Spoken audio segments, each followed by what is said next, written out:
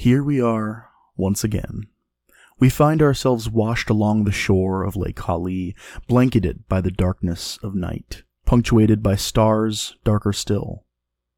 We crawl across the sand toward any spark of light we might see, unaware of the trap it might be.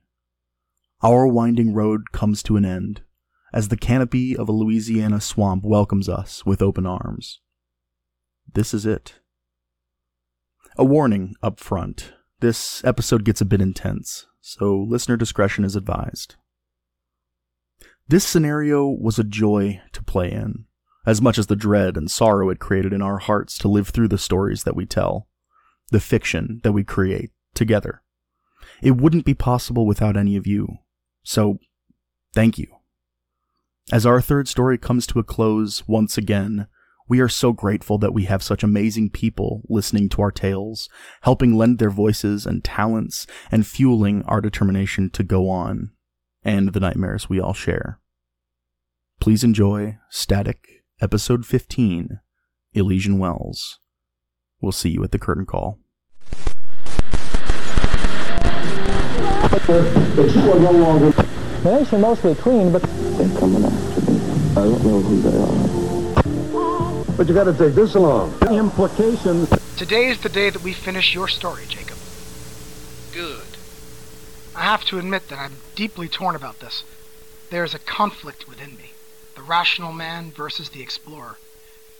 I think there is part of all of us that is deeply curious, unsettled by the world that we settle in. Something inside us that whispers that this world is a lie. The world we live in is filled with horrible shit, Dr. D. Most folks, thankfully, never have to experience it. People like my agents, they wade waist deep into some of the worst possible situations known to mankind. And this creature that you described attacking their van, do you believe that such things really exist? That thing ain't even close to the scariest thing they encountered. Real monsters ain't nothing compared to the horrors that humans inflict on each other. And today I suspect you're going to tell me some of the worst of it. Maybe I will. And then what happens? In my story? Well, it ends. It just fucking ends. All stories do. But you go on, Jacob. And we are no closer than we were at the very beginning to finding out the reason why you checked yourself in here. You, Jacob, are no closer to escaping this facility and returning to the other world. Is that something that you want, Jacob? Do you still want to get out? What kind of stupid question is that? Consider the possibility that you belong here, Jacob. I don't even know how to respond to that. I have yet to uncover the mystery behind your facade. I know I must go deeper. My dreams are filled with metaphors. I search with no end. I explore with no end. There are so many doors, I stopped counting them. But each door reveals new truths. The truth is like that, Jacob. It is so many things. So many things can be true. Next you're going to tell me to unmask, aren't you? Perhaps. Perhaps the world itself is indeed about to begin again. How strange. Ah, shit. You, sir, should unmask. Indeed. Indeed, it's time. We have all laid aside disguise, but you. Listen, Dr. Dallin, I ain't wearing no mask. No mask? No mask. God damn it. Is that what this is? I'm the Phantom of Truth? I invite myself into your facility. A total mystery to you all. No records, no diagnoses, no referring doctor. I sit with you, and I tell you the truth. It's just the truth. It ain't some weapon of war. Jacob, when you look out beyond my office, beyond the microphone, beyond the script on your computer screen, and the audience, wrapped in wonder, awaiting the end of your story, why do you choose to end it like this? So that they might know the joy of the author's intent. And that is? You can try to hide your faces, conceal the truth. It matters not what we do. the king sees. He knows. And his work, well, it cannot be avoided or escaped. My agents did their very best, you see. Yet, here we are. My story being shared to everyone. And death ain't even an escape. Lo, I reverse the arc. The arrow pulls back in time from your death, knocked once more in the taut string which men call hate. Is this the end? Of sorts. A story that contains multitudes. All who have died, who will die, all who live, and who yet shall live. All of them upon this stage with us, forever. They tell me all your stories, all the little worries you cry.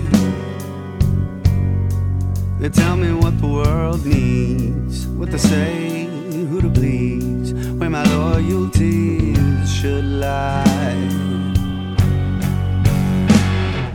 They tell me what you're building, far too many stories high. The stories high. And tell me where will we be when it comes down from the sky. Oh, scattered far and wide.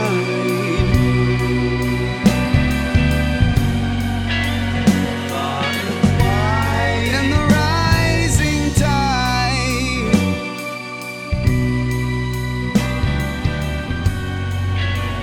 Far and wide. And the rising tide. Far and wide. And the rising tide.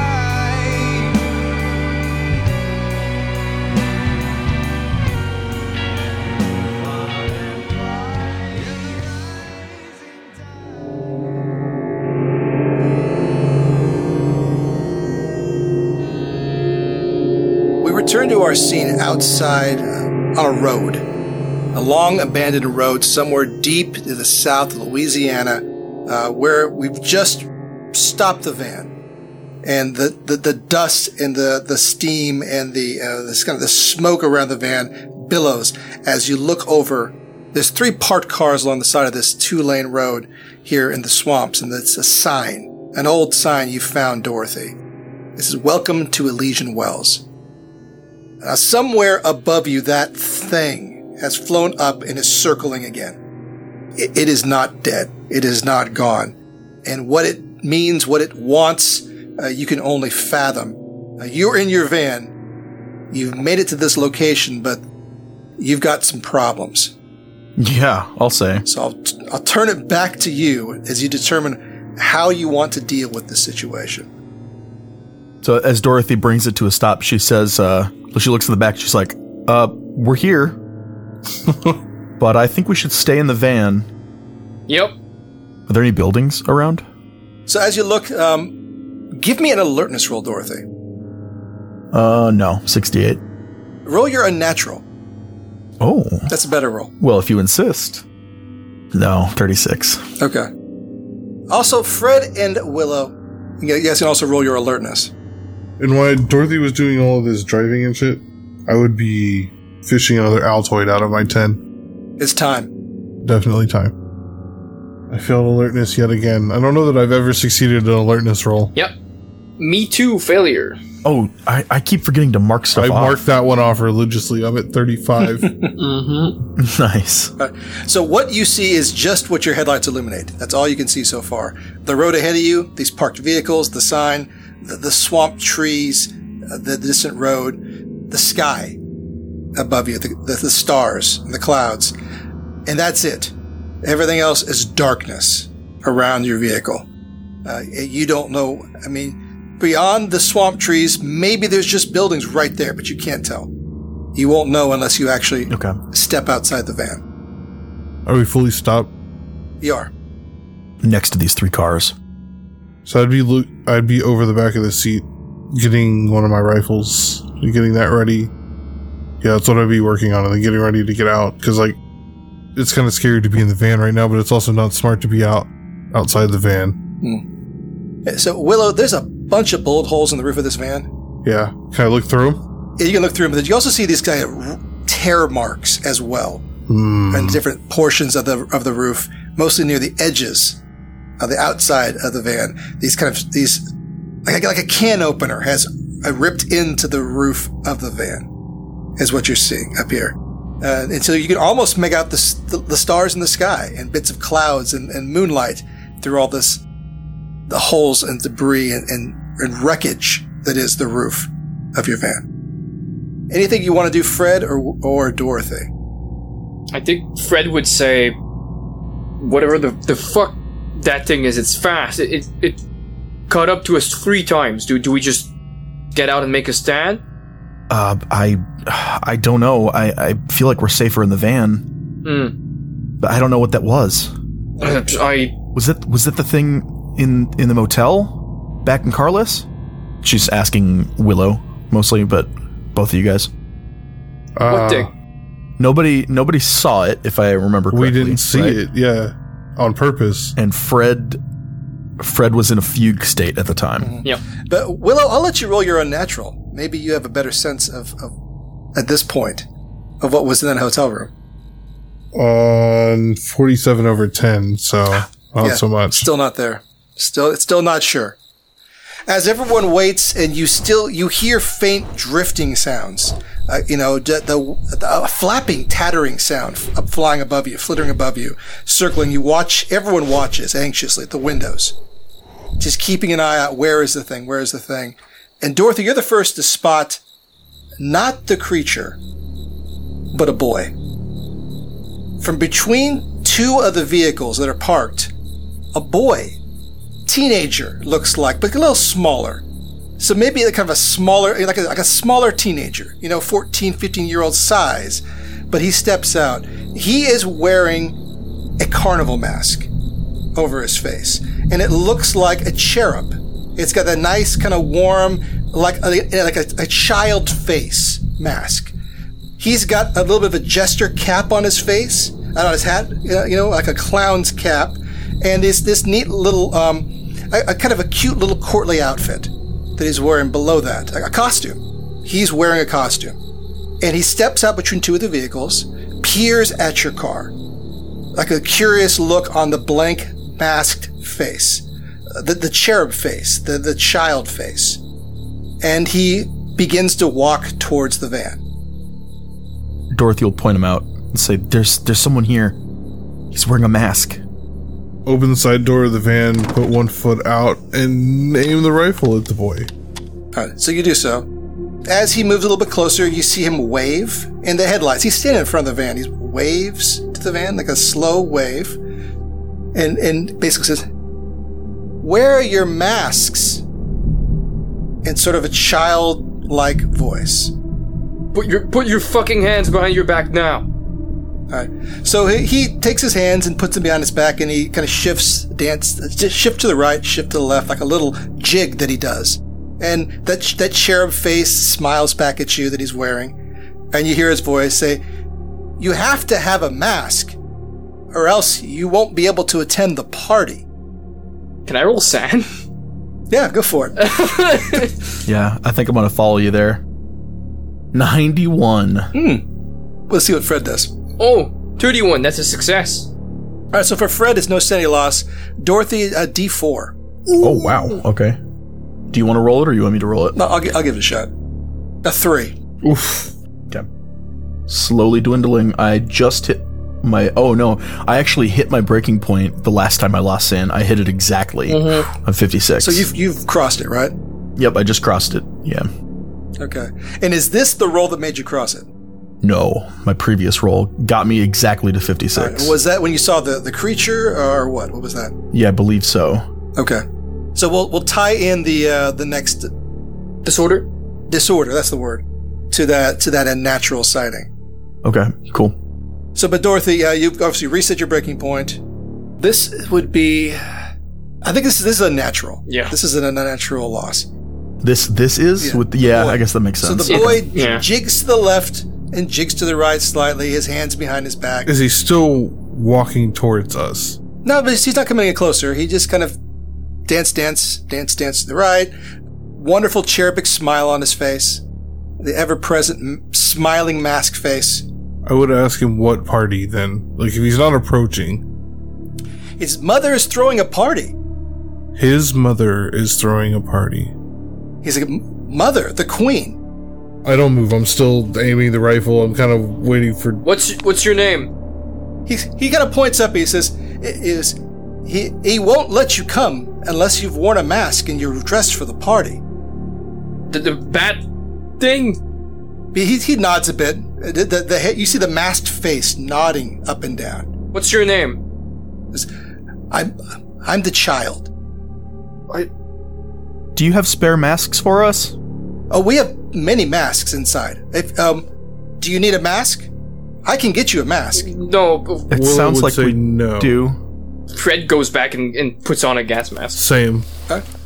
And Dorothy, what do you want to do? Do you want a gas mask or something else? Seeing that, yeah, I think she'll try to throw on a gas mask. Excellent. All right, so what we do then is we grab 3 gas masks from the back. Mm-hmm. All right, and each of you fit those things over your faces. These old kind of, World War II Korean era gas masks, essentially. And the rubber is tight and taut on these. It takes a moment to kind of really doesn't want to fit initially. You have to squeeze it onto your face, tighten it up the back. The breathing apparatus echoes inside the mask as you take breaths, careful breaths. And your field of vision is somewhat narrowed by the 2 lenses on the front of this mask. Your hearing is still fairly good. Not as good as we'd be without a mask, but fairly good. And you see the child do his jig to the left and his jig to the right and kind of pirouette a little bit around. And he's just having a cute little dance to no music on the road in front of you. Whatever that thing was in the sky, you don't hear it and you don't see it. But you just hear the sounds of your own breath echoing in the gas masks. How's this? Does this count? And you see him nod that masked head up and down slowly. And Dorothy will say quietly, I think we go armed and clear the place out. Do you really think that's gonna do something? It was fucking controlling or calling that thing. I don't know. I don't hear it anymore. He said a mask would protect us. We got masks. What's going to protect us from him? How is that not guns? Just as creepy as the bat thing? Oh, it's all creepy. Whatever I do, I'm not leaving out there just guns blazing. At that point, I'm just gonna shoot myself in the face. Okay, new plan. Hear me out. We leave, and we tell Morrison to bomb the place. Bomb the place? No. If we're gonna go to the heart of this thing, let's just play along, no? Okay. Willow might have access to bombing type personnel if we could get to a phone. Good luck. There's rules for that, and it's really hard. Air Force captain? What, you mean like mechanical rules in Delta Green? Yeah. Oh. That's a major expense. Okay. Yeah. Yeah. Gotcha. You're saying we can't just casually carpet bomb a town in Louisiana? Yep, that's what I'm saying. Damn. Also, will the town be there when you casually carpet bomb it? Yep. That's a good Is it point. even fucking there now? Fred steps out. He's just like, you know what? Fuck it. We're here. So Fred, you step out. You're there. You've got your shotgun. You've got your gas mask on. He's aiming it at the child. Yeah, and the headlights are like spotlights, illuminating this child actor on the stage before you. And he jigs to the right, and he jigs to the left, at the cherubic face smiling at the three Would of you you. mind fucking stopping doing that stupid dance? He gives an over-exaggerated, like a wave of his hand in a bow, like a thespian would, and stands up a bit, and says, "Oh, would you like to resume the play?" What? Resume. Shall we pick things up? Yeah, so Dorothy gets out and closes the driver's door. So we're all out of the van now. Doors slam, doors close, everyone is masked, everyone is armed, everyone stands there in the front. And for our purposes, the headlights remain on the van, illuminating the child actor on the road before you. As he bows politely to the three of you once again, and explains to you. He says, "You can call me the Prototoph. My role is this, to tell you that it's not too late to close the book or to quit the theater. You already thought that you should have done so earlier. Oh, but you stayed. How harmless is it? I mean, no definite principles are involved, no doctrines promulgated in these pristine pages, no convictions outraged. But the blow has fallen," as he points to the sky, "and now it is too late. And I shall tell you where the sin lies. It's yours. You listened to us. And all the same, you stayed to see the sign. Now you're ours. Or since the runes also run backwards, we are yours forever." And he bows on the road before you. Shall we continue? Fred isn't aiming his shotgun anymore. Yeah, Willow kind of shoulders hers and walks, just looks at the other ones like, "What the fuck are we doing?" I think Dorothy's speechless. Yep. So he waves a bit. He turns sideways, moving stage left on the street before you. Basically moving, and then exiting the stage, moving between two cars. Between the hood and the trunk of two cars. You see him walk between the cars and walk into the swamp trees to your right. Okay, I guess we follow him, right?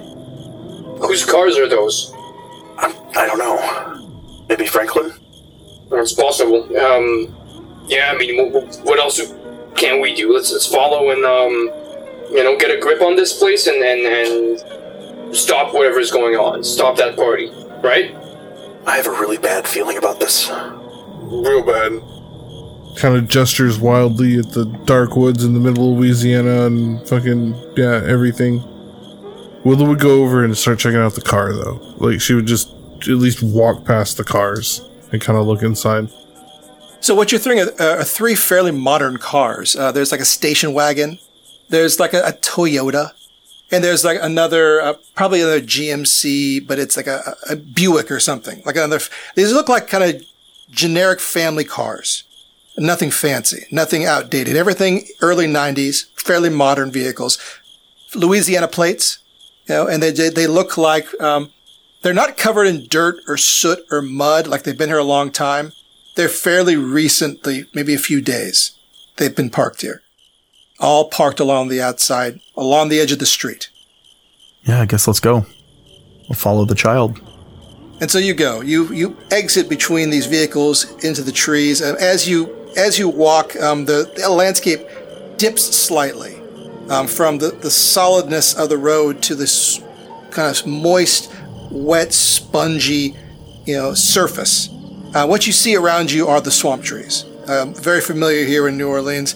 And what you also notice about these trees, of course, is that there's marks where the water level usually is. There's like a kind of a ring on the trees. And that's several feet above where you're standing. Like the water has receded.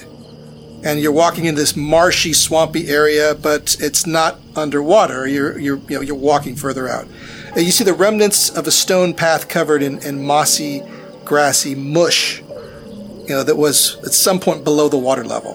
And it's all these large swampy trees and vines hanging down on both sides of you. As you look ahead of you from time to time, you catch glimpses in the distance of old buildings. They look like stone structures, not like wooden structures. Like stone walls, maybe a small tower, maybe something with a dome or an archway off in the distance. Maybe something with like a little parapet, or something that doesn't quite necessarily fit the ramshackle structures that you would usually see in Louisiana, but off in the distance, kind of further away from your trail as you're moving. And as you follow this path between the rows of trees, the swamp trees, going deeper and deeper, the trees finally give way to an area in front of you. What you see before you is, there's a lake here in the middle of the swamp, and the path goes in both directions around the lake. And now all around the lake are other structures and buildings. And these look a little bit more modern-ish, like wooden structures or maybe concrete. But everything around this lake is kind of leaning slightly into the muck and the mud. like it's drifted and the waters have kind of pulled it down. And it's just kind of at a slight angle. Everything here, the foundations have rotted and withered away. And these old buildings are covered in muck and mud and debris as they kind of circle this old lake in the middle of town. And you see some small telephone pole structures from time to time, or just broken, crooked windows, empty buildings. Everything here in this area around this lake, like these buildings circle the lake, they're abandoned buildings. They're these decrepit, old, waterlogged, empty structures here in the midst of this swamp lake in this kind of old, forgotten community. Somewhere to the right path, you believe, there's two paths around this lake. A woman's voice is singing, and you can hear her singing. An odd melody that you're unfamiliar with. A nice tune, distant, echoing, drifting from amidst the swamp. There's still the sounds of crickets, the sounds of frogs, birds, and other swamp creatures. But she's singing a baleful song somewhere around the lake, to the right. You see nothing else. But let's see. Dorothy, give me an alertness roll. Okay. 42, under 43. On top of one of the structures, these crooked, decrepit, collapsing structures on the edge of the lake, standing perfectly still, mind you, is this large mass of a creature that looks very familiar to the thing that was flying and attacking your van. It almost reminds you of a gargoyle, the way it stands there, perched up on the crumbling rooftop of this building. Its kind of fleshy wings folded around it like a cloak as it kind of hunches on this building, maybe 200 yards away. And it's kind of watching over the three of you. What is that thing? She'll ask to the child. Where's the child? Aren't we following him? You do not see the child. Oh. He is not here. Okay. He is gone. Well, where do we go? Does the gargoyle look healthy completely? Like he's just chilling? He looks like, he looks still and stone-like is the best way I can describe him. So he's not like he's not breathing, like he's not rising and falling like you would see. It's obviously not bleeding. He's not moving. He looks like a sentinel. Is what he looks like. Do we go where they're singing? Y'all just tell me when to start shooting, because this is fucked up. Like, y'all honestly think we got this? Like, are we getting back out of these swamps? At this point, I don't know. I don't know either, but that's what you signed up for. Let's go towards the singing. Sure. As you continue to walk and move, the buildings, it's hard to say. There are a variety of these crumbled, abandoned buildings. But at some point, you notice one that stands out more than the others. It's a little bit larger. It's a little bit more of a stonish structure. And there appears to be a lot of trees in front of it. Like maybe at one point, this place meant something to the city. It's got that sort of town center park look like, obviously before it was sunken and buried beneath the water. And you see, you can barely see. No one's got a flashlight, I'm assuming, unless you guys change your mind. No one has told me you're lighting up. Oh, I mean, if we're going into the dark, I assumed we would have grabbed some because we're getting our masks and stuff. At this point, it's this starlight and the half moon. I mean, I have a flashlight. I'm not using it. Fred's too fucking terrified to use it. Dorothy, do you want to light up or you want to keep it low key here? I guess I'll wait. Okay. So you make out the source of the singing. It is a female voice, and you see what looks like a girl or a woman fluttering, drifting between these old trees, these old waterlogged swamp trees in the front area of this larger downtown collapsed building. All right. And she's basically singing this song.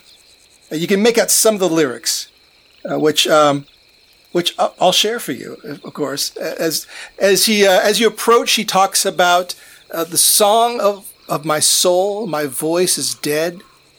Die thou unsung as tears unshed shall dry and die in lost Carcosa. and she pirouettes about, and she has this kind of flowy white dress. Actually, it looks like a light blue, like a robin's egg or something. It's a nice princessy sort of dress she's wearing as she flutters about, singing this song here amidst these trees. Doesn't seem to notice the three of you approach, or even care that you're here. She seems to be caught up in her revelry. That's it. That's like I don't know. I would roll awareness in D&D. Like that's the only thing going on. Go for it. Give me an alertness roll. Ooh, 12. Under 35. So Willow, she's there, she's singing, but you have a sense as you look about that there's actually others watching you. That it's not just her. Others are watching you, or maybe even watching her, but you don't quite know where they're coming from. As you look around Willow, in some of these old buildings, some of these ruined buildings, you get a sense that there's someone or something there. Like there are eyes in the darkness. I wouldn't say anything, but I would like gesture to Fred and point at the buildings and stuff, like marking that there's probably something there. Yeah, he's gonna turn around and look. Yeah. So Fred, roll your alertness as well. Nope, 95. Yeah, you can't make out anybody. It looks like abandoned, ruined buildings here in this small town square. I can't see anyone. There's other people? Yeah. Where did that stupid fucking jester go? The cherub boy? I don't know. Yeah, yeah. So, this bigger building you mentioned, does it look like there's any activity, or it's just totally dark? From here, it looks like it's totally dark. Okay. It looks like an abandoned, larger building here in town, also along the shore of this lake that the town is built around. I think Dorothy would call out to this woman who's singing and say, like, excuse me, are you, Casilda? Yeah. So, she flitters a bit and then begins to kind of, it's like a ballet sort of thing she's doing. Kind of rise and fall and rise and fall, and kind of wanders over towards the three of you. And glances. She's wearing a very tasteful half mask, like just covers her eyes kind of mask, like more like a masquerade mask. You know what I mean? Yep. More like it's got beautiful decorations around the eyes. You know, and it kind of straps around her head. Her hair flows back, blonde hair. This girl has, and she's also wearing like looks like a tiara. Is what it looks like. Kind of little kind of queenly crown. And she bows politely to the three of you. Says, welcome to the masquerade, the mask ball. I see you've all worn your costumes. She says, wonderful, wonderful. He says, if you would like, I'll show you to the rest of the guests. sure. I take off my mask. Okay. So Willow, you kind of tug the gas mask off. It's one of those things, of course, doesn't come off. That is, for safety reasons, doesn't just slip off. You pull it off. All right. And what do you want to do, Willow? I expect something to happen. Does anything happen? All right. Do you want to wait or just keep walking? Keep walking. Like, I'll keep it, like, Okay. Now I gotta hold it. Maybe put it on my belt and keep walking, because I still want to hold my rifle. Not that it's doing me any good. All right. So give me an alertness roll, Willow. Nope. 57 over 34. Okay. As you do this and we kind of walk, Fred kind of, like, he whispers. He almost as if he talks too loud, he's going to disturb this place, even though it's ruined. He just kind of leans and says, the cherub said that we need the mask so not as to anger that fucking flying thing. You sure you're just good walking in there without wearing anything? She also said something about being masked. I guess I want to see why. Alright. All right. So, Fred, roll your alertness. Okay. Oh, success. Okay. 39 under 50. So, Fred, when you glance over to where that this large sentinel was, it is no longer there. And you kind of glance about it a bit with your mask. You catch a quick motion of it flying in the sky. You see it moving about above you somewhere, circling. as soon as he kind of sees that it's not even there anymore, he says, "Yep, put that thing back on. It moved. It's." I do. I trust Fred. So Willow, you put that back, you tug it back on, secure it again, get it going, and you hear once again the sound of your own breath echoing throughout the mask, and things settle down a bit. And you follow this woman who's in these, this lovely dress and the lovely ball gown, as she leads you through these old swampy trees and this old kind of mildew, soggy, marshy, reedy sort of surface that is now out the water around these buildings. And you hear some commotion up ahead. 2 individuals running, one chasing the other. All right, and they kind of run across your field of vision. They both look like teenage boys. They're both wearing masks, and they have these costumes on as well. They're both holding these large daggers, essentially. One's chasing the other. And when they run it kind of across your field of vision, one's laughing, the other one is crying. As they run over to another building over here on the right side. And you hear this, stop it, it's some screams of terror.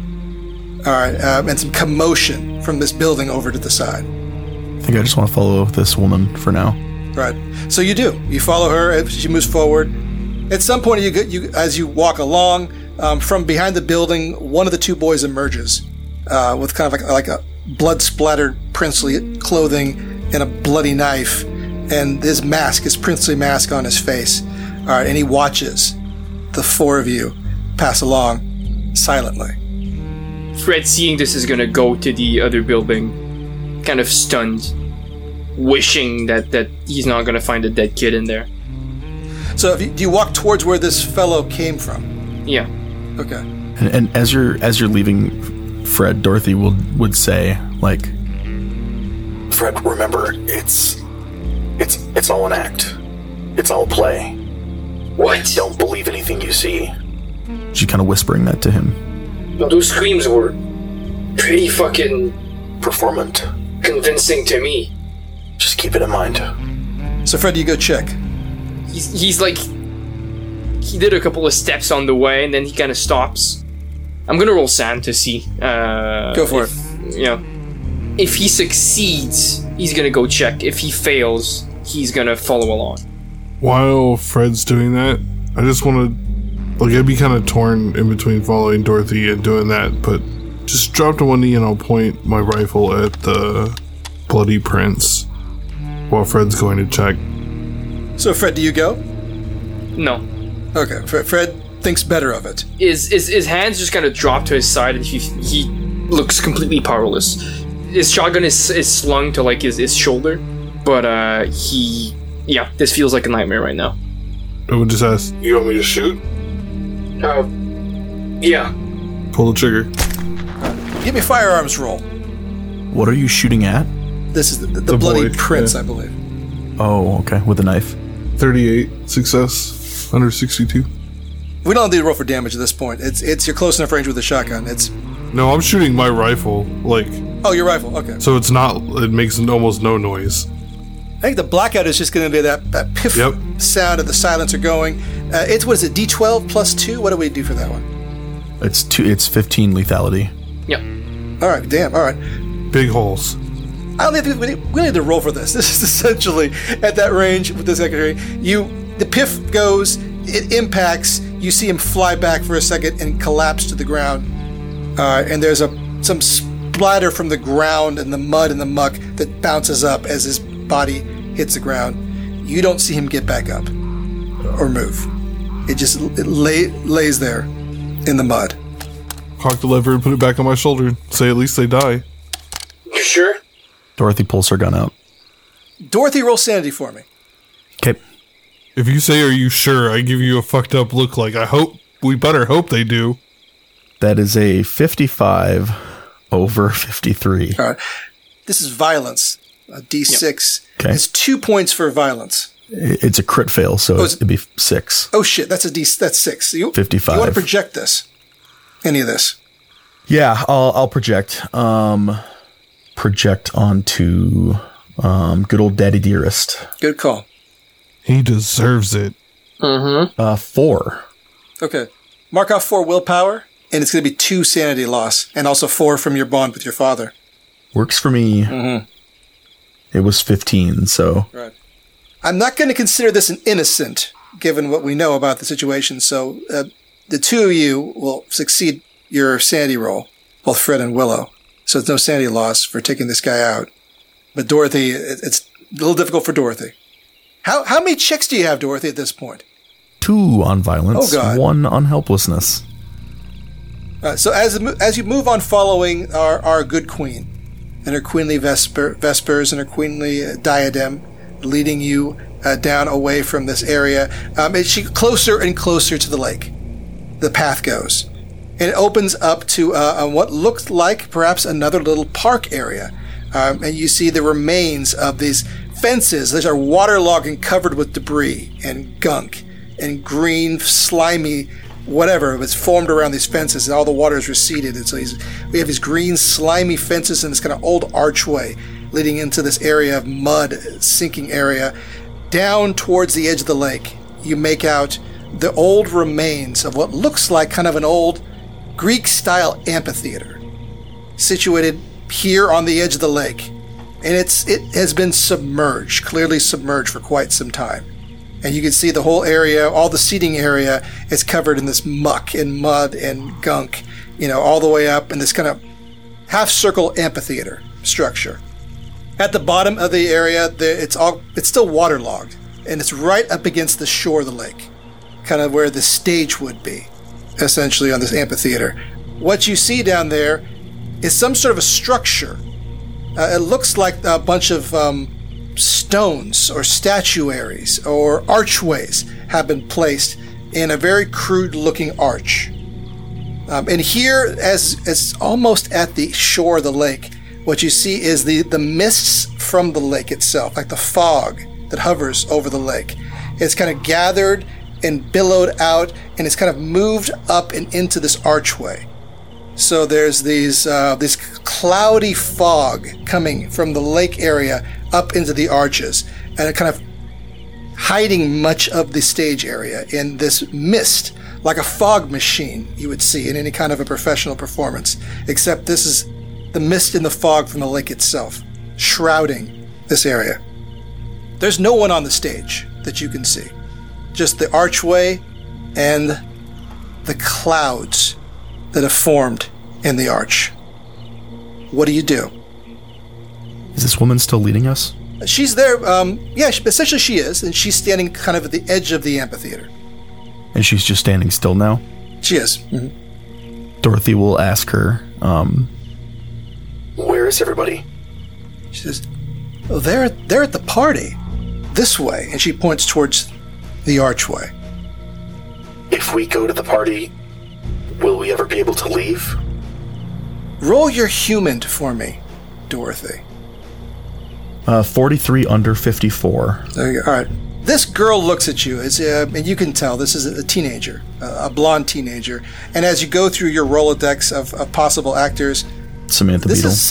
This is Samantha Beadle. Yeah. She's a half-mast. You recognize the hair, the stature, And Samantha smiles up at you from behind her mask and beneath her costume, and then she shakes her head slowly back and forth and says, "Why would you ever want to leave?" I don't think Dorothy has an answer that she's going to say that would mean anything to this person. She'll look around in the woods and see if she can see anybody else in behind the trees and stuff. You see, there is someone else behind the woods. Someone's crying back there, and it's a female voice that is crying somewhere in the woods. I see her, or I just hear her? You hear her more than you see her, but there is some motion, and she's kind of wandering out around, not far from the amphitheater, but out in the trees in the distance. Yeah, and she's crying. She's very upset. Dorothy's going to walk up to Willow and Fred, I guess, like if you guys are together, and she'll say, if we have any chance of getting out of here, that ends if we go through there. I think we need to start clearing house right now. Can we can we tear that arch down? I don't know, but the people who are behind that arch are already gone. We need to deal with what's out here and then leave immediately. Okay. I would shoot the princess, like, easy peasy. No, the queen. The queen, yeah. Willow, give me a firearms roll as you take the queen out. 53 under 62. So we'll just roll lethality for me. 15 or less is an instant kill. 3. Oh, God. Okay, yeah, that's what we're talking about. All right. Willow, you just flat out execute this girl right in front of Dorothy. Willow, it costs you 1 sand to do so. Because it's a child? Fred also loses 1 sand as well. Oof. And Dorothy, roll your sanity for me. And I will, but also Dorothy was closing her eyes because she basically just said to do this. Big shit. Dorothy, you're going to hear the poof sound of that rifle. You'll hear the body fall, and when you open your eyes... 26 under 51. All right, it's a success, which gives you 1 sand loss like the others, but that's 1 for violence. And poor Dorothy, you'll have the option afterwards if you want to become adapted to violence. God, you've been through it. I got 3 checks now. Yeah. Yep. So Samantha falls. The mask remains on her face as she collapses like a rag doll or like a marionette with the strings cut to the ground. The beautiful light blue robin's egg color dress stained with blood in the center that kind of ekes out in a nice circle shape. But she dies quick. She dies almost immediately from Willow's shot. And Willow, you just move the handle, chamber another round in, and Willow is back. Dorothy is looking kind of stone-faced. Her eyes are closed. Her fists are clenched as she's standing there. I think, facing Fred and Willow, facing away from Samantha, and trying with all her might to just focus on getting out of here. Focus on the feeling of the wheels of the van driving back home. The feeling of getting back into Texas and seeing Morrison again and seeing her students again and all of these things. She's trying to kind of hold on to that. So we have a tight shot on Dorothy, and we were watching as she is having a really hard time holding it together. And off camera, off screen, both Fred and Willow are doing what they have to do. And from time to time, Dorothy, you flinch as you hear a gunshot. You don't see it, but you just hearing the sound, it's like a trauma. Yeah, she knows exactly what's going on. She told them to do it. She knows what they're doing. So I want to fade out on this.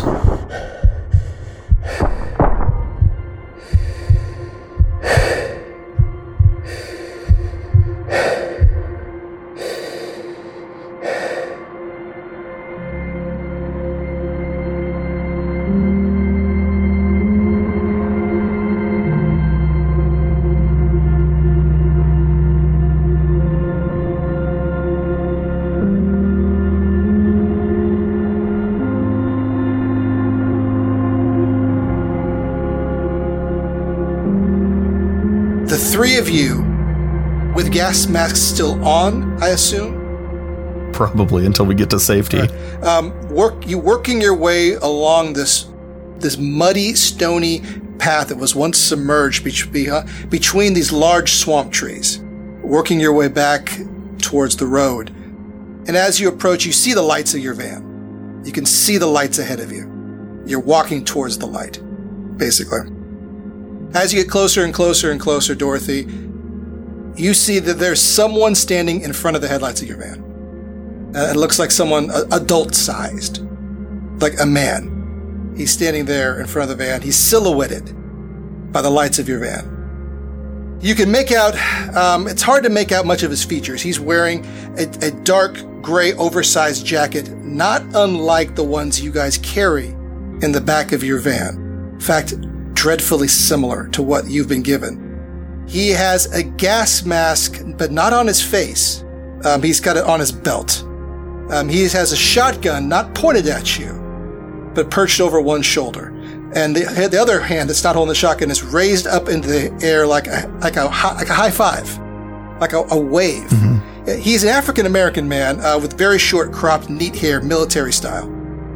And he waves at you, Dorothy, and the others, and then motions with his hand like, come closer. And she'll she'll just say it out loud. She'll say, you green? Yeah, how'd you know? Fred here told me. Well, that's my bad.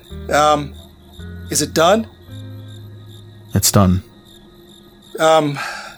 Just stay there. Sure. He takes a shotgun and he sets it on the hood of your van, like just sets it down in the van. Digs in the coat, pulls out this like dinosaur for us. It's a big honking looking sat phone. The old kind of plastic sat phone, right? From the early 90s. And he walks over to you, Dorothy, with the phone in front of him, outstretched, and offers it to you. Okay, she will take the phone. She says, should I call Morrison or? He nods. Okay. She'll punch in the number. No. It's 616. Is it like speed dial or something? He just nods a bit. Okay. I guess she'll dial 616. He steps back a little bit. You hear the unusual sound of these. It's not a. It doesn't sound like a normal phone. It's got this strange hissing, connecting sound. Network satellites bouncing around. It's a little bit delay to it, static. Finally, there's a ring, and you hear it ring a few times, and it picks up. And it's not the clearest call. There's a distortion to it, but you do hear a familiar voice. Is this Dorothy? Yes. Oh, Christ, Dorothy, I'm happy to hear that. Are things okay? Yes.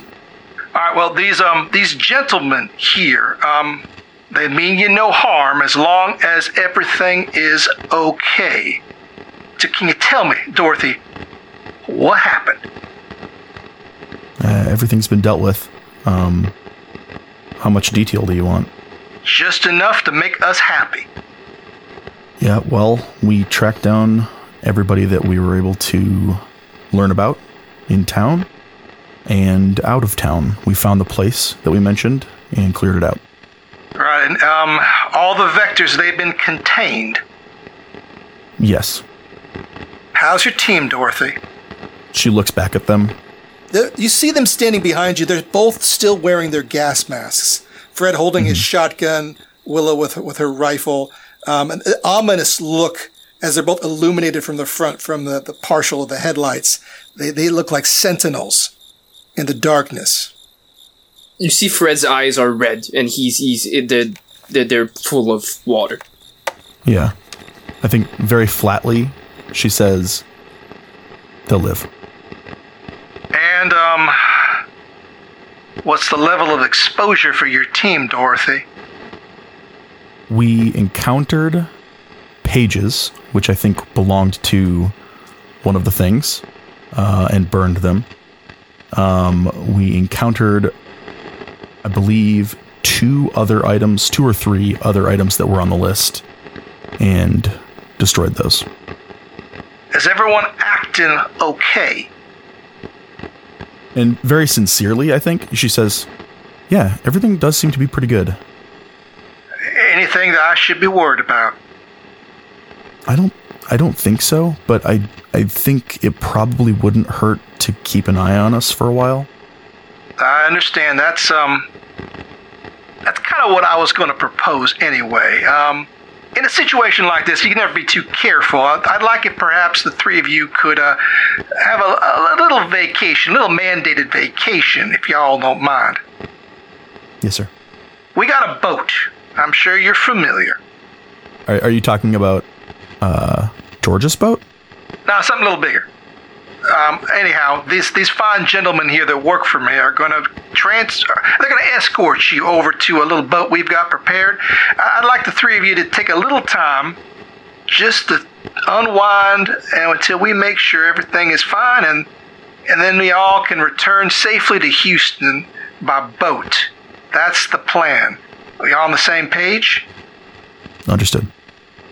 All right, these fellows are going to take care of that van. I don't need y'all to worry about that. If you need to dispose of anything, toss it in. We'll make sure that Okay. nobody finds anything that you got in there. Other than that, I need to know right now, we got any loose ends I need to worry about? She thinks for a second and kind of goes over everything in her head. I don't believe so. Not that I can think of. Well, you know, if you need something or something comes up, you keep this phone right here, this satellite phone. I'll make sure you can contact me out there on the water. If something comes up, you need some, whatever it is you need, I'm gonna make myself available here. Since this thing ain't work all over the globe, they tell me. Modern technology, ain't it something? That's convenient. And listen, you did a good job there, I wouldn't Dorothy. call this thing modern. Absolutely, this state of the art. Yeah, that tell me, this satellite phone. I could find you anywhere with this here phone. Okay. Anything else you need from me? I just need you to tell me you're okay. I'm okay, Jacob. I'm good. I'm glad to hear that, Dorothy. The other two, they're gonna make it. Yes. All right, these fine boys, they're dedicated, but they ain't heartless killers either. I don't want you to worry about them. They professionals, right? As long as everything's good, you all gonna be the best of friends. Okay. All right, you take care there, Dorothy. I'm glad you made it out all right. You too. And Morrison, Yeah. we'll see you soon. All right. That we will. Now, how you turn this thing off, hey? He hangs up. They tell me all your stories, all the little worries you cry. They tell me what the world needs, what to say, who to please, where my loyalties should lie. They tell me what you're building, far too many stories high. The stories high. And tell me where will we be when it comes down from the sky? Oh, scattered far and wide. Far and wide. And the rising tide.